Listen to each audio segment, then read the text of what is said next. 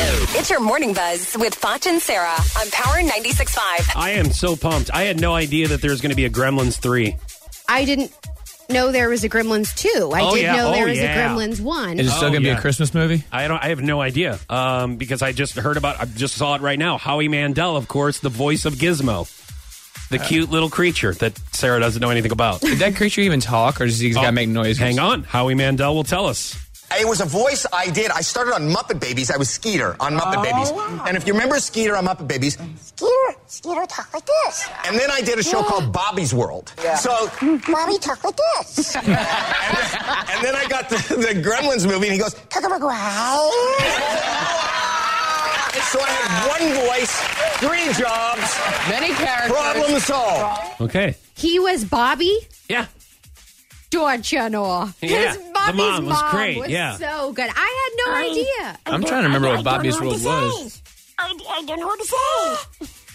You are normally your impersonations are terrible, but that was really good. I love Howie Mandel. I used to watch his stand-up all the time.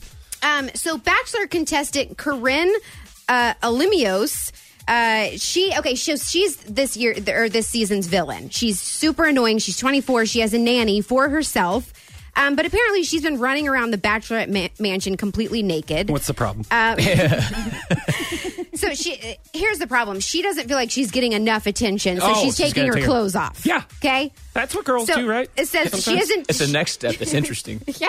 She isn't shy about taking her clothes off. Many of the girls complained about her walking around the house naked. They thought it was gross and desperate for attention. One of the contestants was extremely upset about it. Rachel, she says, being a serious attorney, Rachel had no time for Corinne's game playing. So I just think they think this chick's a bimbo, and she's trying to use her body. Okay. And now it's making them question Nick's motives. Like, are you here just to hook up, or are you here to look for a wife? So. Okay. The People's Choice Awards last night, I had no idea they were on. Joel McHale hosted. It was a big night for Ellen, as it always is, apparently. Here's Joel. She has tied the record for most People's Choice Award wins. And tonight, we will recognize that distinction the only way we know how. By probably giving her another People's Choice Award. Really? Couldn't we have got her something more practical, like a shelf? Or a storage unit for everything? At this point, I think we just rename the whole show the Ellen DeGeneres Awards for Achievement in Ellen DeGeneresing. That was your Morning Buzz.